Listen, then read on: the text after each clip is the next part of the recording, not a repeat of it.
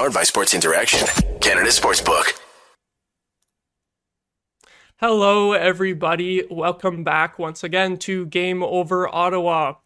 Unfortunately, we are discussing another Senators loss, although it's not unfortunate for my guest here tonight, JD Young. How are you doing tonight, JD? I'm doing pretty good after that game, yes. Yeah, uh, it was a rough one for the Sens, but it'll be interesting to hear your perspective as a Sharks fan, kind of on the other end of things. Very glad to have you on tonight. Yeah, thanks for having me on. I'm super excited to jump on. All right, and now before we get into a recap of tonight's game, just got to shout out our sponsor, Sports Interaction. You think you know what way it's going to go? Make your bet with Sports Interaction. Whether it's the World Cup, hockey, football, or basketball, Sports Interaction has you covered. Bet pre-game, live, in play, or on one of our many prop bets. Sports Interaction makes it easy to deposit, play, and cash out. Join now and see all that sports betting has to offer. Want to bet? Head to sportsinteraction.com/SDPN. That's sportsinteraction.com/SDPN. 19 plus only. Please play responsibly. Uh, Speaking of betting, I don't think that anyone is going to be making very much money betting on the Sens lately. It's just another rough performance for them here tonight. It's a bit of a weird dynamic, I guess, having on for the first time someone from the opposing team's fan base, because I watched that game and I'm just left thinking, wow, the Sens really just stunk up the joint tonight. But maybe it's a bit of a different perspective from you. Like, how did you feel how that game went from a Sharks perspective overall, really? I mean, if looking at the first period, I think the first period and the second period are two different stories, right? Because the first period, the Sens completely dominated that first period. Sharks had 3 shots on goal after the first 20 minutes. And while the score was 1-1, it felt like the Sens were kind of on their way to starting to figure things out. And then the second period happened, and Erik Karlsson decided to just be like, I'm going to be the best player out here, and there's nothing that you can do about it. And the Sharks really kind of put the pedal to the metal. They had 21 shots on goal in the second period, 6 of them from Karlsson alone. And yeah, you can tell, like, Karlsson's been like this all season long, where he just goes out and I'm going to be the best player on the ice, and there's nothing that anybody can do about it. And when he's in that kind of feeling it, and we saw him do it again in the second period, there's not many people who can stop him right now. And, I think for the Sens, though, it's got to be a little disappointing, because you probably circled this game and was like, this is a very winnable game. And I know I thought the Sens were going to win this game too, just because of the way the Sharks played last game. Very just could not find any offense last game against the Rangers. But again, just Erik Karlsson's just like, I'm going to be the best player, and there's nothing you can do about it. So. Yeah, he sort of took over in that second period there and really shifted momentum his team's way. It's just such a special ability he has to just take over games like that.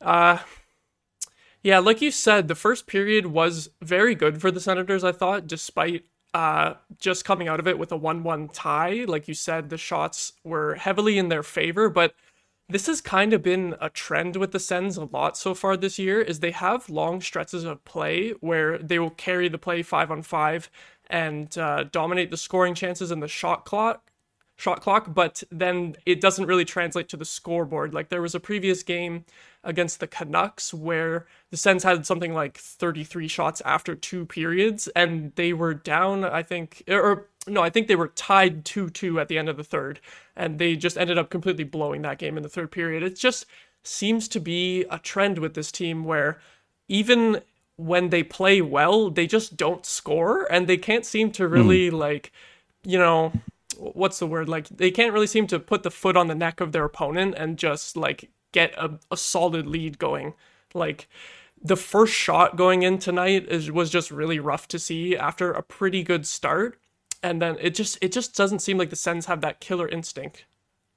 Yeah, it you could definitely tell with them where they don't have that finishing, right? Where it's a lot of good quality chances, but they're just kind of unable to finish. And that's probably, something to do, maybe with, since they have so many young guys. I know they have like Claude Giroux, and, Kachuk's been around for a little bit, but with those young guys, it takes a little bit to kind of learn that kind of killer instinct, right? Of like, okay, this is how you put away a team and stuff. And, I know the Sens going into the season, a lot of people predicted them to be a potential playoff team. And I know they've been dealing with a rash of injuries, especially with Josh Norris and Shabbat not there. And, those are two of their arguably five best players, right?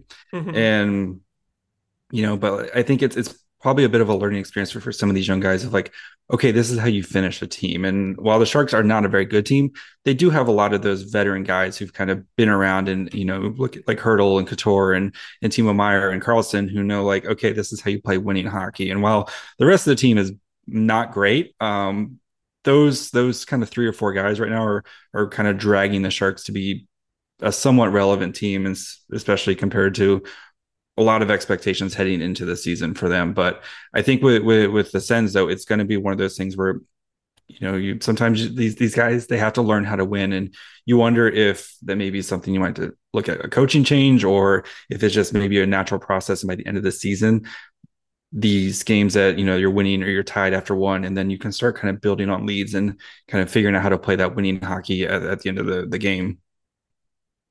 Yeah, I thought that's a great point about how even though neither of these teams are doing great in the standings right now, the Sharks do have much better veteran experience at the top of their lineup, like you said, in terms of the leadership and just their top players, having been there before.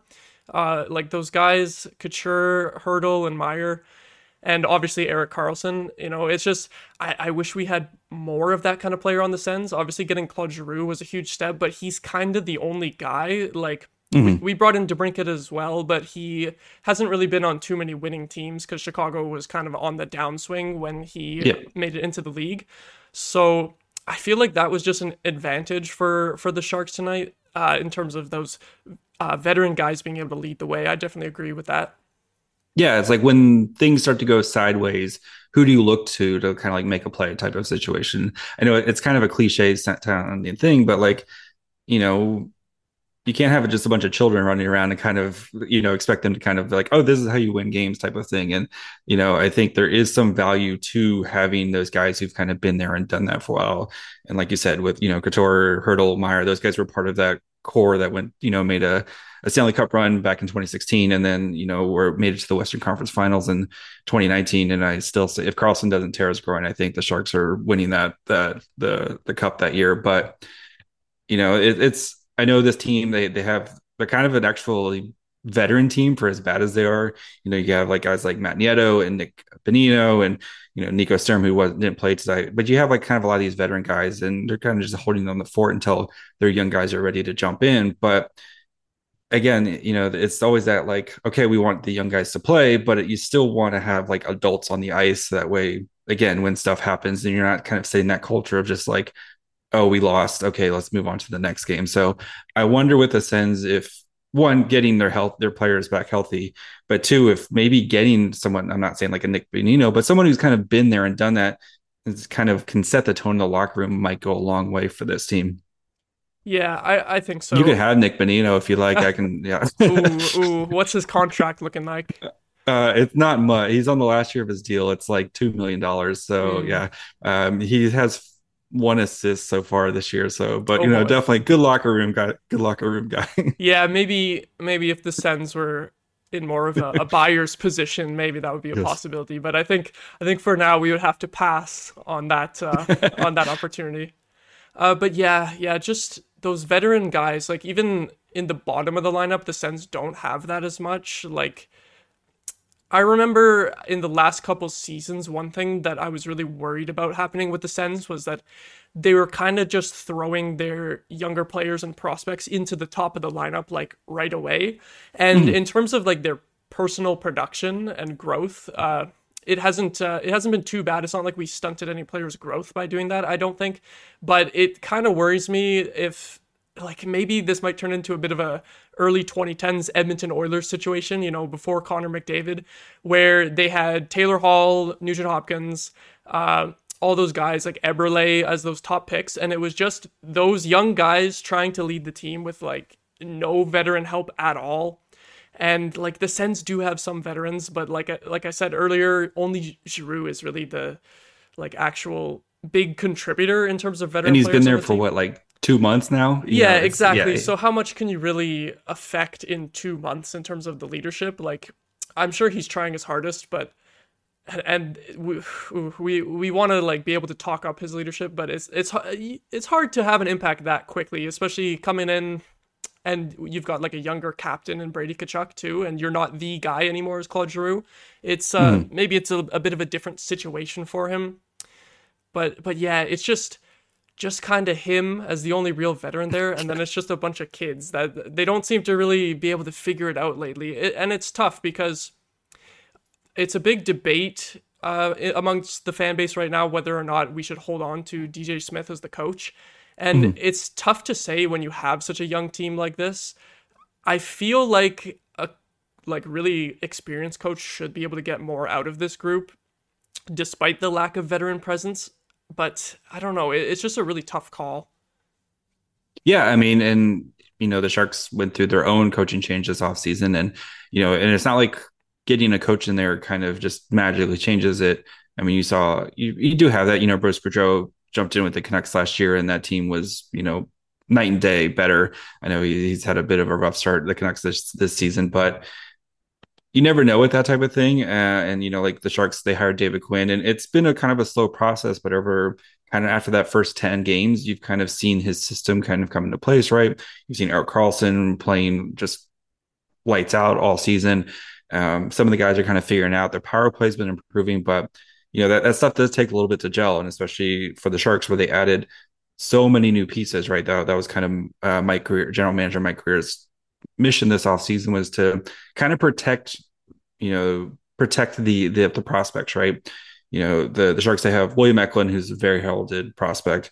Thomas Bordeleau. You've got a bunch of guys from this 2020 draft class who are playing the AHL right now, but he went out and he added a bunch of guys like Luke Cunnin and Nico Sturm and a bunch of the Oscar Lindblom NHL guys who, I mean, you're not going to go home write home about, oh wow, these guys are great, but they're going to come in, they know exactly what they're doing, right? And it kind of protects your young guys from being thrown into the fray too early. And that was something that was a problem with the Sharks for a long time, because when you're trying to win cups, or you're contending for playoffs, you don't have the cap space to go out and try to fill a fourth line. You got to try to, and especially when you have Burns, Karlsson, and Vlasic all making over $7 million. You just don't have the cap space to try to kind of fill in those. So a lot of the times they were asking these young guys to kind of come in and be like, hey, I need, Daniel, you're taken. I need you to come in and play second winger because we don't have anybody else. And Daniel, you're taken is now, who knows where Daniel, you're taken. It just kind of gets chewed out. And I know chewed up and kind of spit out through the system. And the Sens have a much better prospect pool than what the Sharks did, 3, 4, or 5 years ago. But you do kind of worry about that, where it's like sometimes, yes, they're putting up points, but are they kind of setting those, that cliche, like the bad culture or the bad, habits and stuff. And it's like, yeah, you're scoring goals, but are you developing your game elsewhere? And I think that's where having some of those veterans in the locker room can kind of help you with that. Yeah, I think so too. I remember seeing William Eklund in the preseason, I think it was this year, and he looked really good. So I was a little bit surprised that he isn't on this team already. Yeah, soon. I'm counting down the days. But yeah, I mean, he's playing well with the Barracuda, the Sharks AHL affiliate, and he's gotten goals in the past 2 or 3 games, and he's multi-point. You're starting to see it, and he's learning to do all that other stuff, and that kind of keeps you from getting benched, right? It's if you're not, especially for prospects, if you're not scoring, what can you do for me? And he's been playing penalty kill and all that fun stuff, but so you wonder though with the Sens if that might be one of those things where it's they got a lot of shiny new toys, right? You traded for Alex DeBrincat, and you have Josh Norris when he gets back, he can score, and Schutzle I think is awesome, and I'm jealous I don't get to watch him play in San Jose. That would be really cool, but it's who when things kind of go bad or they're kind of struggling, and right now the team's struggling, who can you kind of turn to be okay, what should we do, or how do we kind of right the ship? Yeah, and I was just thinking, some of the Sens top guys, did spend some time in the minors in Belleville. Josh Norris played a full season down there. I think yep. Drake Batson played, I think, parts of 2 seasons down there. But then the thing is, when they come up to the NHL team, they're, on the top line right away. Norris's rookie season, he was the first line right away was Tkachuk, Norris, and Batherson, I think. And Batherson had played less than 30 NHL games at that point. That was the top line that year in the shortened season. in the Canadian division. And then you see it with Jake Sanderson too, as amazing as he's been. He's been one of those guys that it seems like he can handle the pressure no matter what, but he's already playing like 25 minutes a night. And Oh boy. part of that is with Yeah. with the Shabbat injury, but Yeah, even of course. Yeah. before the Shabbat injury, with Shabbat not necessarily in the best form all the time, where you're still kind of already relying on Sanderson. And it's a lot to ask of a guy to come in and even just anchor a second pairing in the NHL, without like a super strong partner in Travis Hamonic.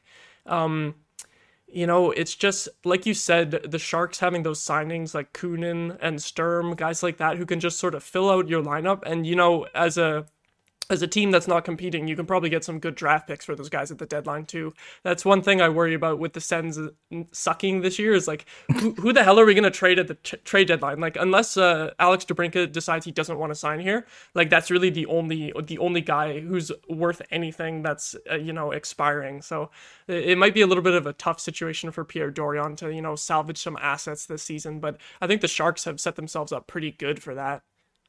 Yeah, I mean, my one worry is now that they might like start winning a couple too many games here and kind of move Yeah. themselves out of a top five pick, and that's kind of my goal is like just get in the top five, and you're gonna have a good time at this draft. Mm-hmm. I know this draft is gonna be super deep, but like I don't want to look back and be like, oh wow, we won that game against the Sens, and now we're picking like seventh in this draft type of situation. So, Mm-hmm. but I mean, until then, I right now I'm enjoying the like Eric Carlson just be awesome, and then kind of waiting for the prospects to pop up. But I think though with my kind of big question with the Sens is like what do you think is kind of next for them, right? I mean, at some point you're gonna have to do something to change things up, right? Mm-hmm.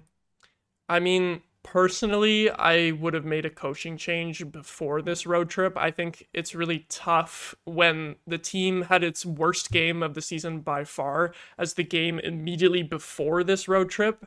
And then you're going into this long 4-game stretch over a week-long road trip with like really negative vibes. The season is not going how they expected. And there's a lot of questions surrounding the team and the coaching staff. And then we follow up our worst game of the season with probably our second worst game of the season. I don't know if I could say whether or not it's worse than that last game against the Devils. They're both pretty The Devils bad. are a wagon right now. The Devils are, yeah. Maybe But, yeah. maybe because of that, I would say that this game is kind of worse, just because like the Devils are destroying everyone. Like they won again tonight. I keep thinking, oh, they'll lose at some point, like Yeah, on a fluke goal or something. But no, they just keep going. I'm so jealous of the Devils this year. But yeah, like this road trip, with the same coaching staff, I'm just really worried that it's gonna get depressing watching all these late night games and just having nothing to cheer for, because we really did not have much from a Sens perspective here.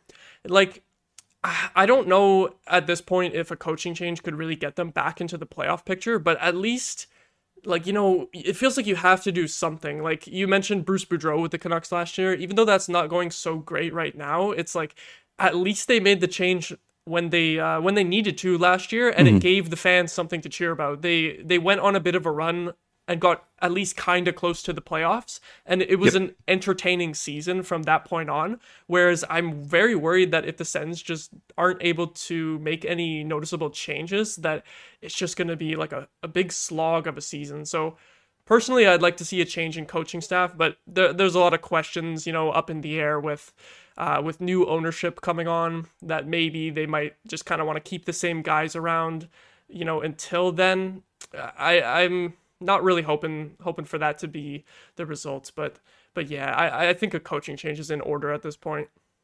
Yeah, and you're talking about the rest of this road trip. So they play the Vegas next week, and Vegas has been amazing this year. Another red hot team.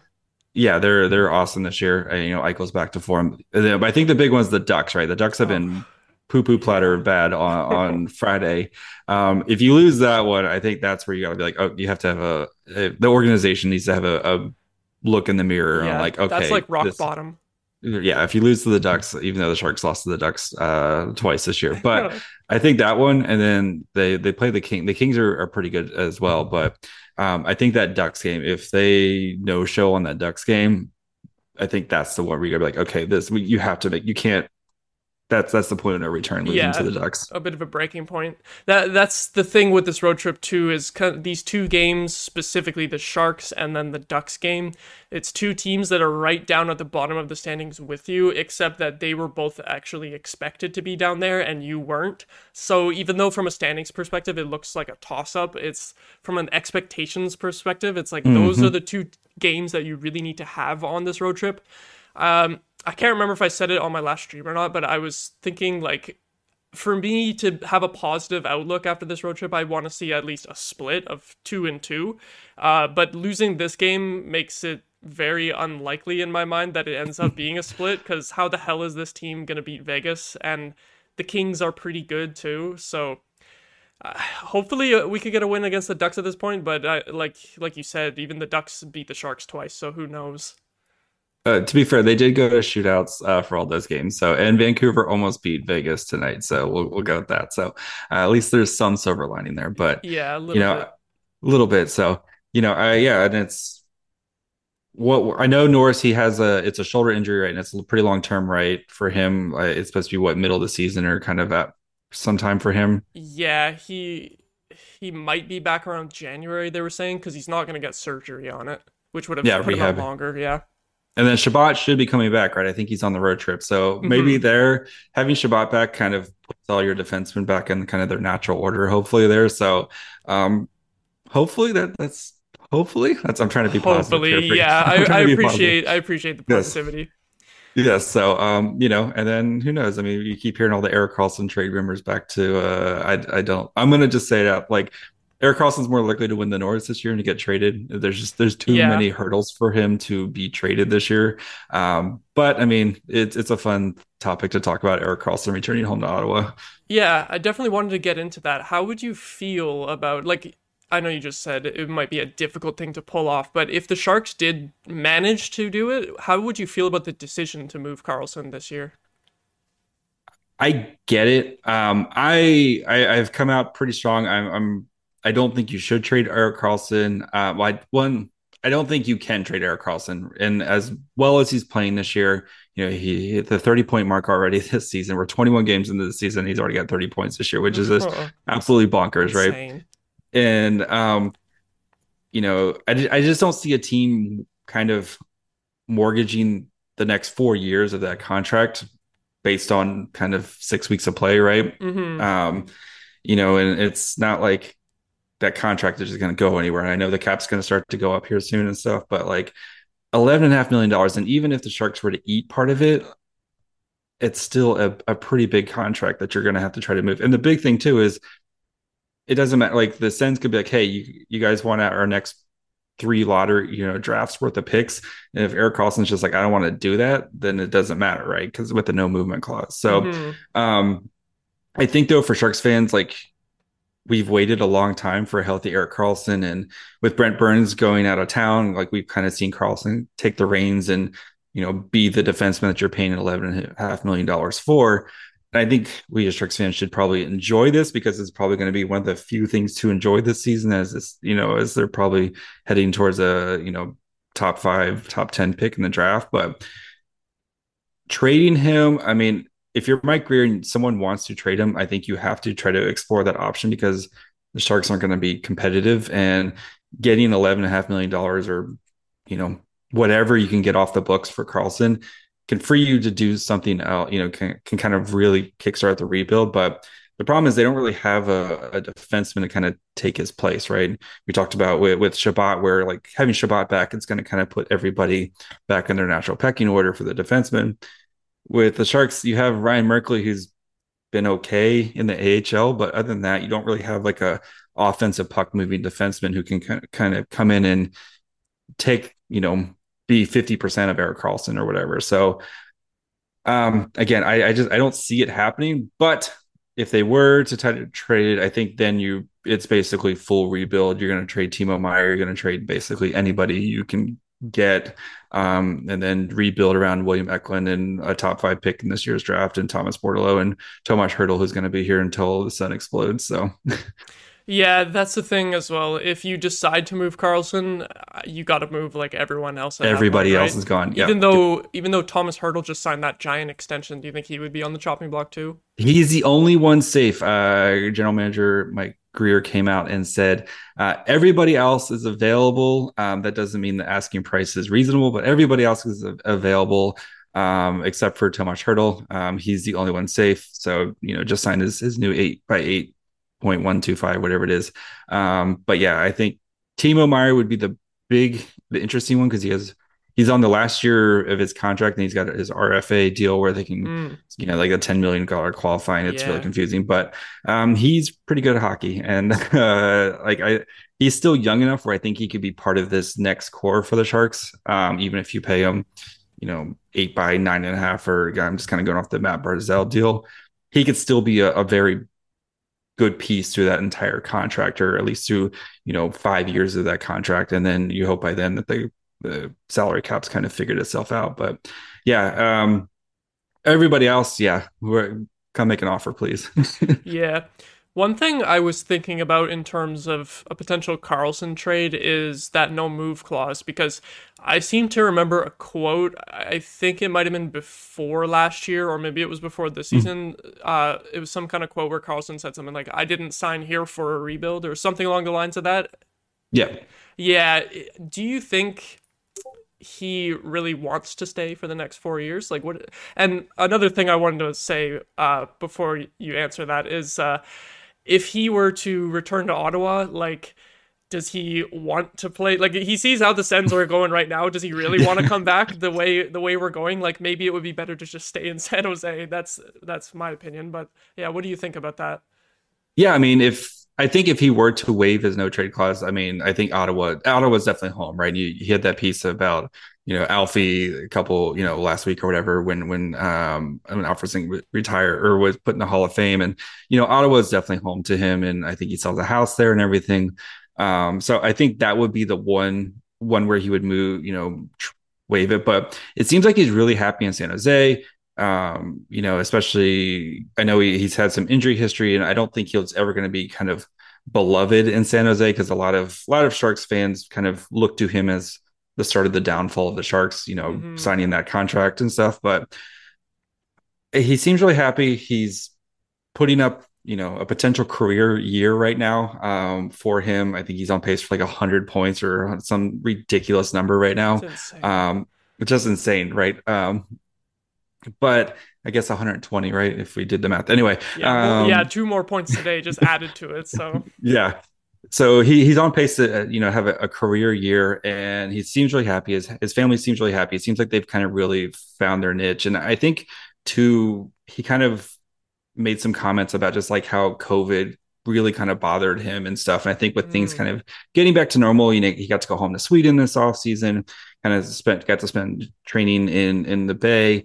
And I think he's really kind of found his niche, and his family seems really happy. So he said he's not had any conversations with Mike Greer about waiving his no trade clause, and he's wants to be here and contribute to this team right now. So I think you got to take him at his word right now until he comes out and says I'm ready to move on. And we kind of saw this with Brent Burns at the end of last year, where Brent Burns was like, I mean, Brent Burns is definitely a little bit older, but was like, I don't see myself winning a cup here. It might be time to move on. And then Mike Greer kind of worked on that trade for him, where he waived his no three team no trade clause, sorry, to go to the Hurricanes. And look at him now. Brent Burns is having a pretty awesome season with the Canes, Hmm. but Eric Carlson's having, I think, a better season with the Sharks right now. Yeah, slightly better. Slightly better. So, but I mean, Brent Burns is winning a lot more games right now. So, Hmm. Yeah, so overall, you would like to see Carlson stay, but I mean, I've been a Carlson defender since day one. Like, Mhm. I love Eric Carlson, and I probably talk about him too much on my podcast about how much I love Eric Carlson. But again, there's not much else to root for the Sharks right now. So, Yeah, I have to say though, it must be really tempting for Mike Greer to sort of leverage this amazing season that Carlson is having and just to see what offers he can get. Like you have to look into it. As sort of a last question here, I'm wondering if they did trade Carlson, like what kind of a return would kind of what kind of return would you like to see where you would say, okay, I understand why they traded him? Just roughly in terms of sort of like trade value. I don't know. I mean, that's gonna be the tough part because I think the contract is gonna be so weird. I mean, we saw Brent Burns kind of got traded. Sharks ate, I think, a third of the contract, and they got a third round pick, a prospect, and Steven Lorentz, who's a fourth line NHL player. Yeah.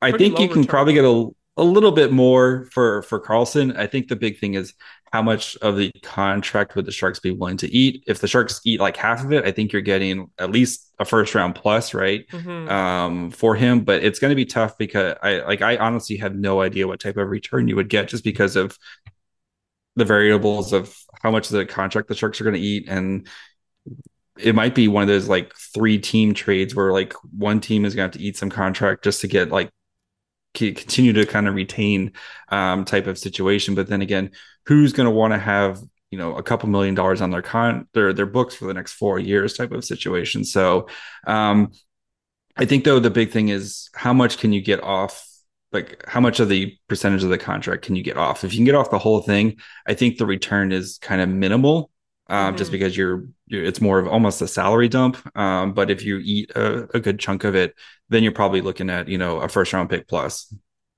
Yeah, I agree. I think it totally hinges on the money involved. If you could bring a third team in and get a salary like way down, you're probably getting a pretty Coyotes, good package. What are you doing? Yeah, hit up the Coyotes for sure.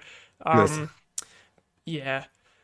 A tough night for the Sens tonight. I think that's where we're going to wrap it up here. Not a great season going on for the Sharks so far, but at least you have Erik Karlsson's wonderful season to celebrate. Before we head off, did you want to plug your podcast or let people know where they can find you? Yes, of course. You can find me on Twitter at myfryhole, where I usually post a bunch of dumb jokes and talk about how great Erik Karlsson is. And then you can listen to Locked On Sharks wherever you get podcasts and watch on YouTube 5 days a week. So Monday through Friday, got you covered. Have an Aaron Dell interview coming up this week as a nice surprise guest. So go check out Locked On Sharks. All right. Awesome. Thank you so much for joining me tonight. It was a great time. And that'll be all for Game Over Ottawa tonight, everyone. Leave a like if you enjoyed, and remember to subscribe to SDPN. Have a good night, everyone.